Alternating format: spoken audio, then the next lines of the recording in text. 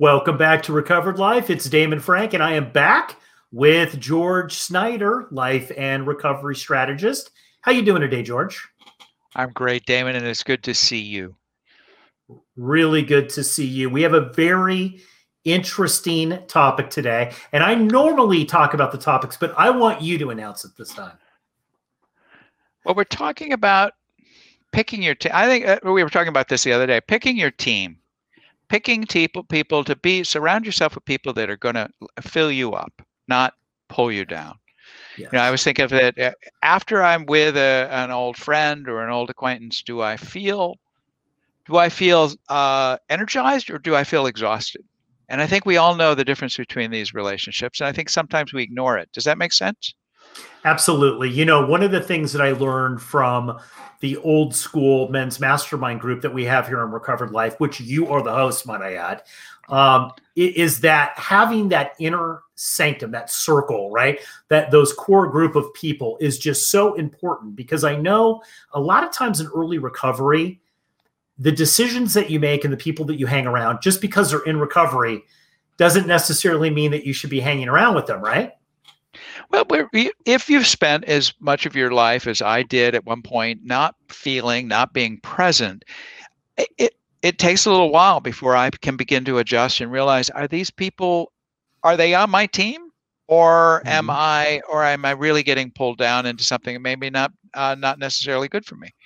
And that can mean a lot of different stuff. I think everyone wants us to succeed.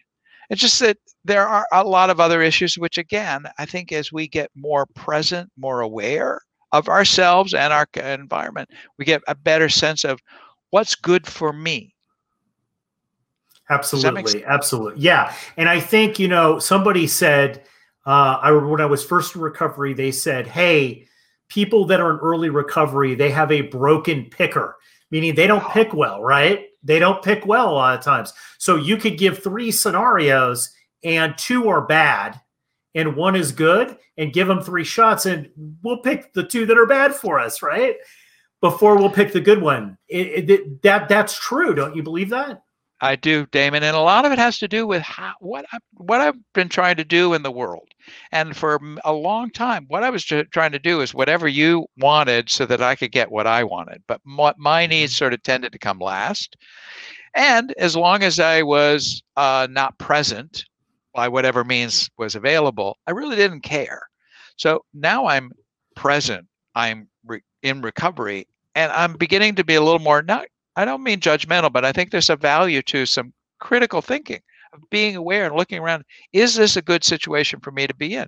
Is this a good relationship for me to be in? Is it one that makes me feel better about myself? Or is it one that I walk away from feeling bad?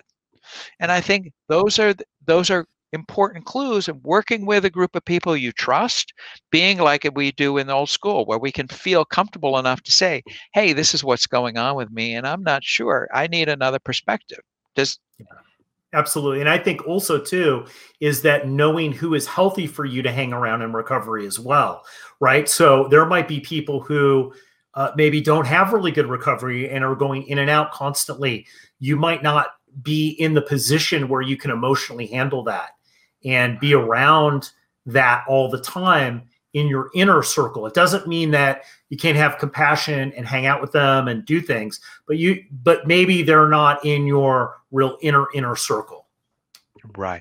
Damon, I mean, we hear it all the time, stick with the winners. And I've had people say to me, oh, that's so mean. Why are you being so mean? It's like you're talking about the last kid picked for the team. And I'm like, not necessarily mean. It's just, let's be supportive and caring about everybody, ideally. But let's stick with people that are doing and being having the kind of lives that we want. Yeah, we're all pro compassion, but you don't want to sink your own ship, right? Oh. That's the whole thing. And that happens a lot. We see this, after being in recovery for decades, you start to see people who they'll do that. They'll start drifting out of their inner circle of people and start hanging out with people who maybe don't have their best interest or not vested in them. And then all of a sudden they're in trouble. Yeah. And our goals change. Our needs change. There was a time when, and you know this, Damon, there are times when you were just, I'm going to manipulate the situation because I'm thinking I'm going to get what I want. But what I wanted changes when I'm in recovery now, and my goals are a little bit different. I'm no longer trying to just stay out of being present. I want to be here. And the people I'm going to hang with are going to be different people. Absolutely. And I think one of the things that we talked about when we talked about the subject was how to actually start picking those people. You know, they say find people that have what you want. I say a little, even an extension from that, find people who are actually doing that, right? So it's not people that talk about compassion, but people are really compassionate, or not talk about service, but maybe they're the person that's the least expected. They show up 5 minutes early, they leave 5 minutes after, right? The people who are doing it, not the people who are just talking great about it. Right. It's a really good point, Damon. I mean, there's the talk, there's walk the talk. We've heard it. It's about being in the middle. And we've heard that too. Be in the middle. Be with the group that's doing, rather than just on the sidelines watching.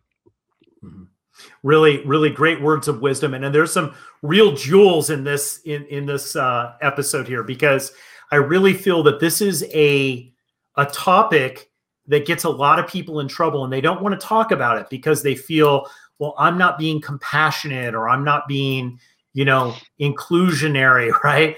And that's not what we're saying at all. We're saying be compassionate, be inclusionary, but also have boundaries. And know what you want, and know who you're picking. You said it, Damon. It's about, a lot of it's about having boundaries too.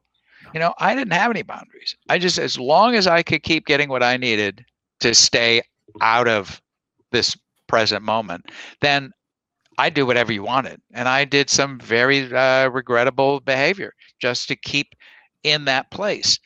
I don't have to do that anymore. People who I don't have to manipulate anymore. I don't have to pretend anymore. It doesn't mean that I'm throwing people away. It doesn't mean that I don't care. It means that I care more about taking care of myself. Because if I take care of myself, I'll be able to take care of you and help you. If I don't take care of myself, I'm not going to be of any use to any of you.